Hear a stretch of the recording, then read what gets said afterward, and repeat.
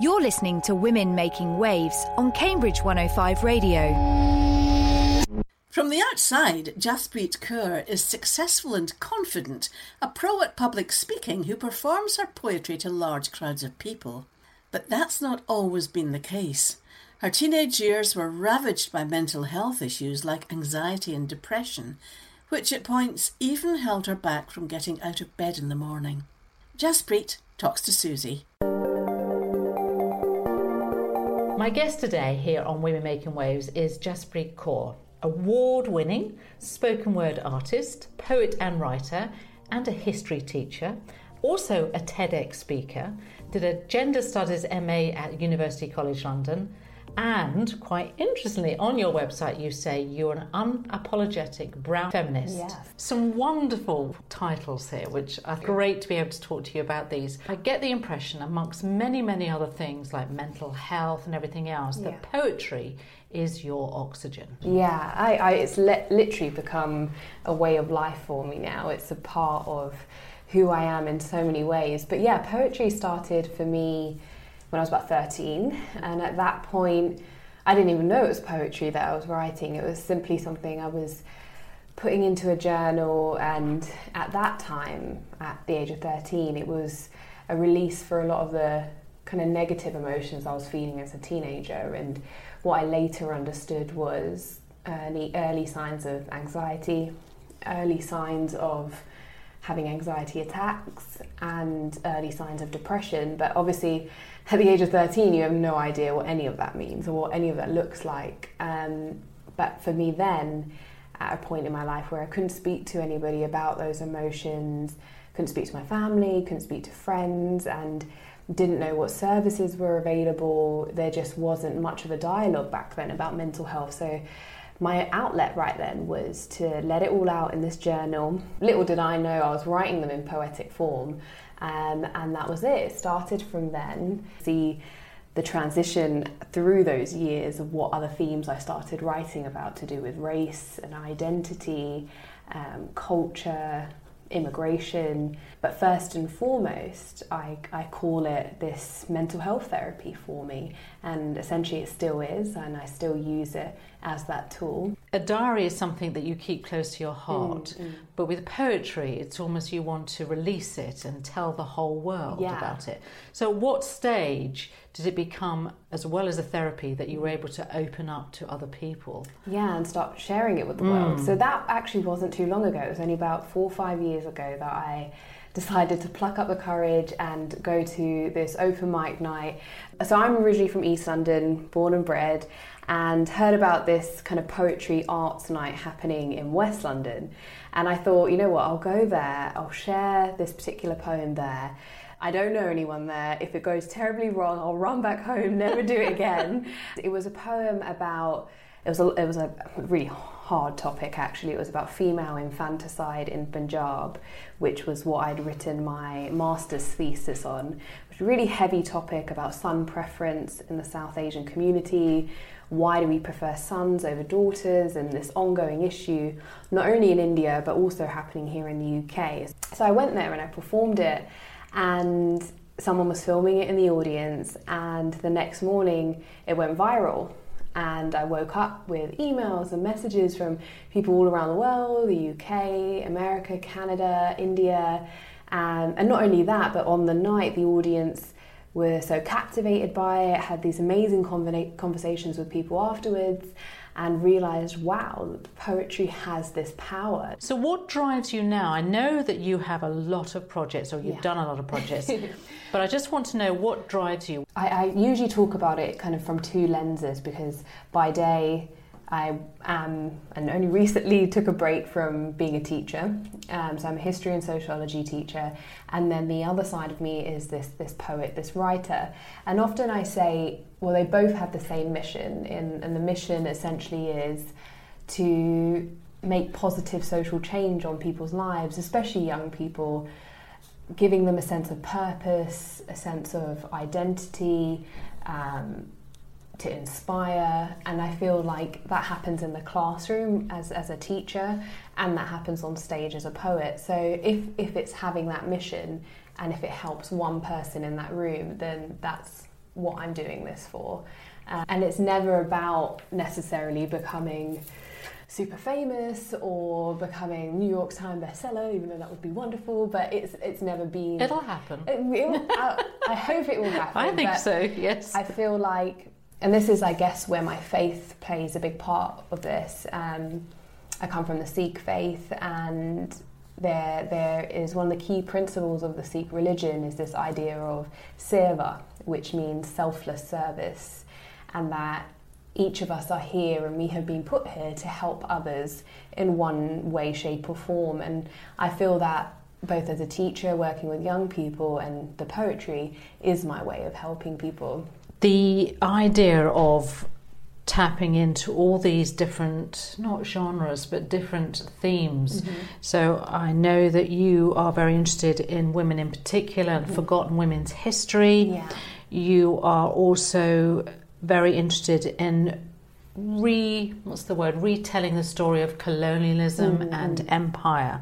How do you plan that you will make sure that you cover everything in a way, because there are so many different things here, so many different threads? Yeah, and I was conscious of that I wasn't kind of covering too many different things, that it was unclear what my message was and didn't have my finger in too many different pies. So I wanted to make sure that all of these essentially come down to this idea of identity, about who we are.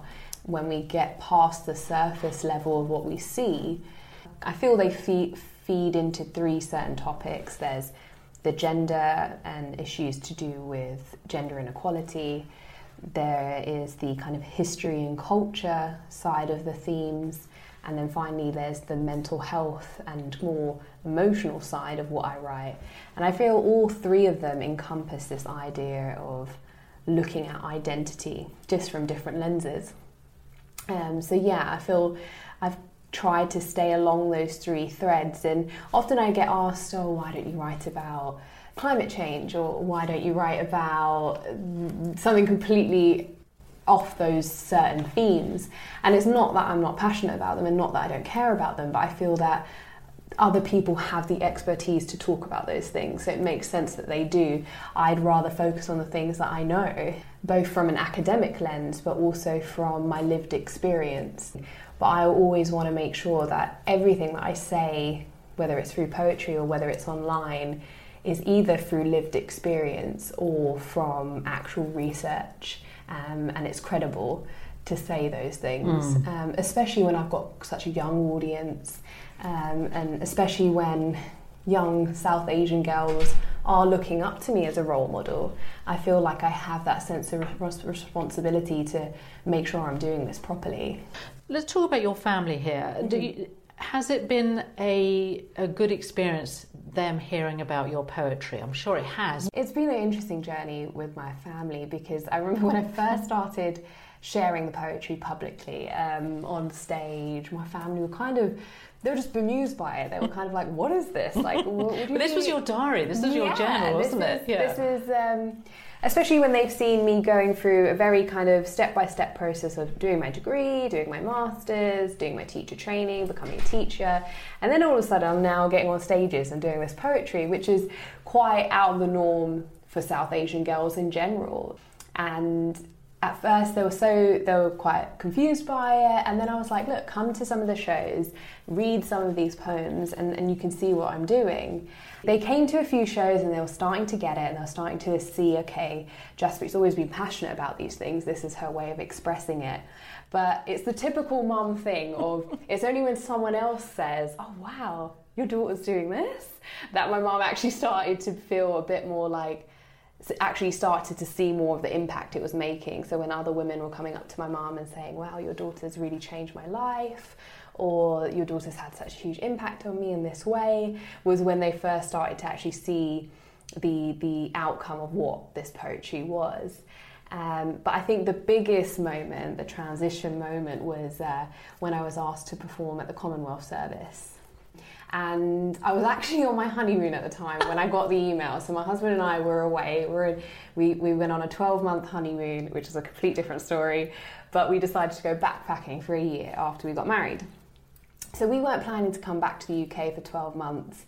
And I was in Cambodia and thought, let's just do a quick check of our emails, had a bit of Wi-Fi, and I saw this email from the Royal Commonwealth Society asking whether I'd like to perform for Her Majesty the Queen. And the usual reaction of, is this a joke? Or is someone playing a mean trick on me? Because this can't be real. And then I researched it, Googled it, and obviously there is a Commonwealth service held every year at Westminster Abbey, and they do have a poet who performs every year. And this year they wanted me to perform. And obviously you can't say no to the Queen, had to go back, had to say yes. And we flew back for 2 weeks and surprised my family that we were coming back. So my mum was already surprised that we'd come home. She wasn't expecting to see us for another 6 months. And then I told her, okay, Mum, you're going to have to get an outfit ready because we're going to go meet the Queen. And they were just so, my mum and dad were so proud. And they got to sit right in front of the royal family. So on one side you've got Her Majesty the Queen, you've got Kate, you've got William, you've got Meghan, you've got Harry, all sitting on one side. And opposite that is my mum, dad and my husband. And my mum was just bawling, like she's just sitting there crying her eyes out. So I'm trying to perform and all I can see is her like with smudged makeup crying. But in that moment I realised for my parents, obviously they migrated here to the UK. My granddad migrated here in the early 60s and my mum around the age of 18 migrated here in the late 70s. And for my family, setting a good foundation for us kids and making sure we were educated well, and my siblings and I being the first one to go to university were the main achievements they really wanted us to thrive for. This was completely out of their imagination. This was standing in front of the Queen and the royal family and performing in front of thousands of people and world leaders was something they'd never imagined for their kids. So that moment was obviously when they were so proud. Yeah. And yeah, they've supported me ever since, and they come to all my shows. My mum reads every poem on Facebook and she's the first one to comment, and it's, yeah, they're my biggest fans. Jaspreet, tell me about some of your other projects that you've been doing, because the one I'm particularly interested in is the decolonisation. It's rewriting the empire story. Mm-hmm. So how have you done that? Through poetry again? Yeah, so one way is through poetry, and that's definitely by using poetry as a way to tell those untold stories. So that's something I've been doing. As a teacher in the classroom and within the education system, having these conversations about decolonising the curriculum, and especially the history curriculum as a history teacher, was something that I've been really passionate about the fact that I've had to teach this curriculum over the last couple of years that is mainly Eurocentric, white male dominated, and doesn't tell the stories of women. It doesn't tell the stories of people of colour, and it's totally kind of ignored those narratives completely. And specifically within that, when I was teaching the British Empire, it's still being taught in a way that it's the story of Britain, it's glamorised, it's not focusing on any of the atrocities, the truth of what colonisation actually looks like, how it's impacted those countries and those communities till this day. There's none of that image in there. So it was up to me to tackle that within the classroom and then within the education system. And then finally, more recently, is decolonising spaces like museums, spaces where all of these topics have been taught and portrayed in a certain way for a very long time, but working with kind of heritage projects and museums about kind of telling a truer narrative of British history. So I recently worked with Kensington Palace on their Victoria exhibition, which is currently on display. And what we did was a community project where we brought in women from the local community, specifically kind of South Asian women or women from the Commonwealth countries, to come in and to look at the exhibition pieces before they went on display. And some of them were Victoria's diaries, her dresses, but also stuff associated to India and her time as the Empress of India. And I ran poetry workshops with those women whilst they looked at these objects. And the poetry that came out of that has now gone on display with those exhibition pieces.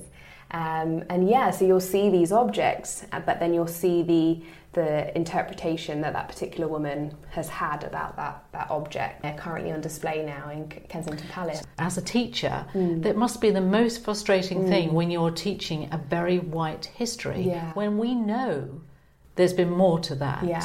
So how did you have barriers? Can you tell us a little bit about that? Yeah, so the barriers in reality and what that looks like on the ground is that you're given a specification to teach, and you're given that from the Department of Education, and they say, okay, these are the topics you need to cover, you need to do it in this certain time period, so 6 weeks of a term, and you need to cover that. And then it's up to the teacher as an individual whether they bring in other stories or bring in other narratives, and teachers already have a huge workload as it is, so it's more likely that they're going to stick to the framework that they've been given and not really question it. And that's going from kind of primary school level all the way up until GCSE and A level. And at that point, teaching those particular topics, you've also got the thought that I need to get them to pass their exams, we need to get them to finish this topic by this point in the year, and there's all those time pressures of just making sure that they're ready for exams. So within all of that, how is a teacher meant to fit in these other narratives unless it's already been provided to them? And it also is this idea of if the teacher themselves has never learned about colonisation or has never learnt about the diversity of history in a truer sense, then how are they meant to teach it? And that goes further back. So yeah, it is. There's quite a few barriers there, and unfortunately, I can't see it immediately changing in the next couple of years. And what about films? Because I heard you mention very recently about World War I and II films, and how there's been such a lack of colour in there because we have Asian soldiers in both wars. Yeah. Why have we not been able to expose that? Why has that been? I'm sure you ask that question every day, and I'm sorry that I've asked you that, but how have you tackled that sort of part of your journey? Because we need to see these stories not only in history books but also in the mainstream, and that's how we'll filter in from kind of all angles about what history should really look like. This came up recently from the recent 1917 film, that it did portray an actor in there who's meant to be a Sikh Indian soldier. And if anyone has looked into the First and Second World War, you will know that the British Army was made up of countries of the Commonwealth and countries that were colonised by Britain. And it was made up of thousands of Indian soldiers. So it would be realistic to see some of them in those certain scenarios. But for a lot of people watching 1917, they were shocked by it and said, it was the argument that people felt that it was just put in there for the sake of diversity, rather than understanding that, no, that's the actual history, that is the truth. But it comes down to the fact that no one's been taught that. And why is it that no one's been taught that? And it's because we've wanted to show British history and winning these two great wars from a lens of just Britain. Yeah. And Britain being the saviour in all of these situations. And that's why we haven't seen the truth, and that's why we haven't seen the diversity that actually was within these situations. Now, you were telling me earlier that you have just won this amazing award, which is at the Birkbeck University, Writers in Residence as a Research Fellow. Yeah. So tell us a bit about that, because you're loving it, because you've got 3 days in an office. Yeah, well, I'll have a space to write on Gower Street, so in central London, right near all the libraries and all the universities in London. But yeah, it was a writer in residency post with the politics department at Birkbeck University, and I sent the application off, and it was for an idea of a book that I've been working on for a while, and yeah, it was accepted. And that means from 2020 to 2021, I'll be within the politics department at the university. I'll have a mentor. I'll have a space to write, but I'll also be doing a bit of lecturing and running workshops and seminars whilst I'm doing my research. So anything that I'm finding out whilst I write the book, I can also provide lectures on it and kind of get feedback as I'm going along, which will be a really, really exciting process. Oh, it's amazing. So the future at the moment is you are writing a book amongst all the other hats that you have on your head. The book is quite important to you. Are we allowed to know what it's about, or is that just... Absolutely. And the book is, I guess it sums up everything we've spoken about today. It's a book, a narrative non-fiction about the lives of South Asian millennial women. So women who have been born here in the UK, like myself, but balancing these multi-intersectional identities, balancing growing up in a white Western world, but also the culture of our homeland, and understanding where do we fit in within all of that, and looking at who is a brown woman.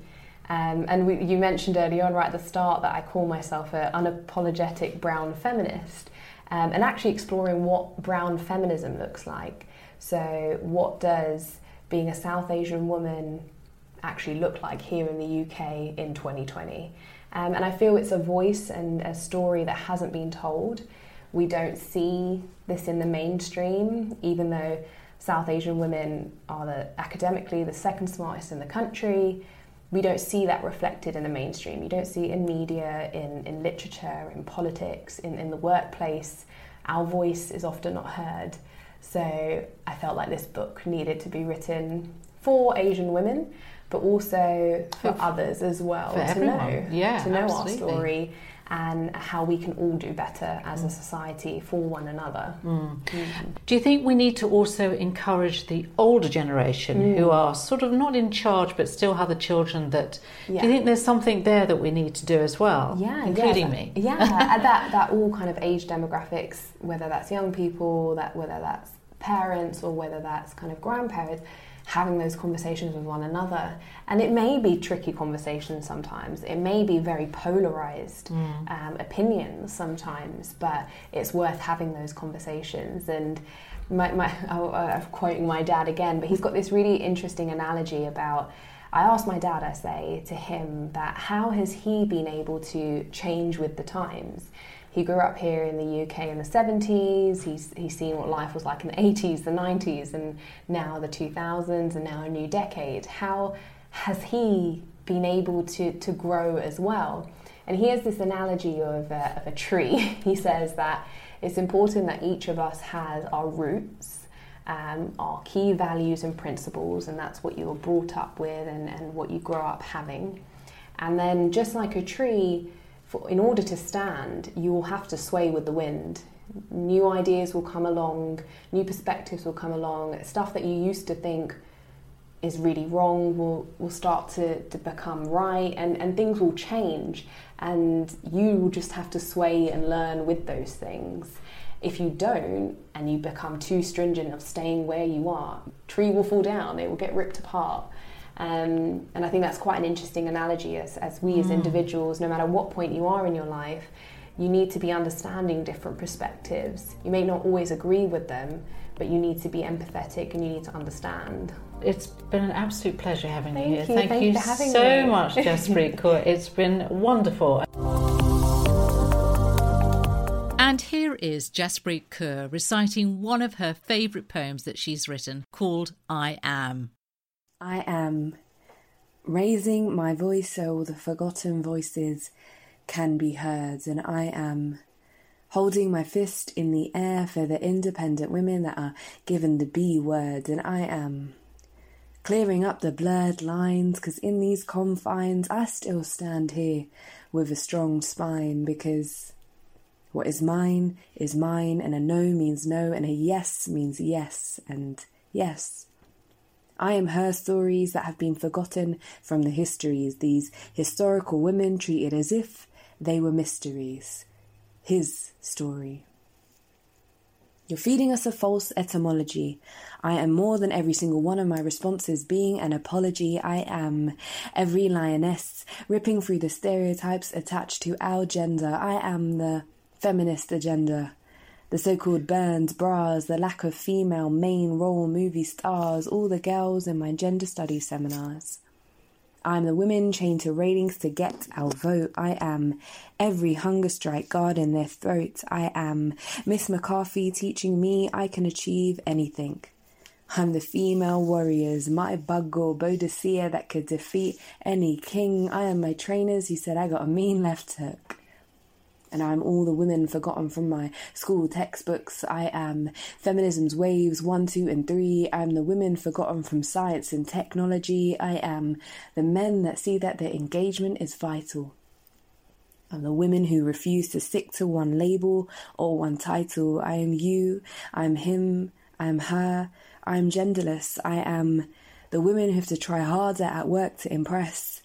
I am the government's gender ratios that remain flawed. I am the women who have smashed through glass ceilings and have soared. I am the 10 to 20% less pay. I am all of de Beauvoir's essays. I am my father who said I am the same as my brothers. I am my ancestors, my sister.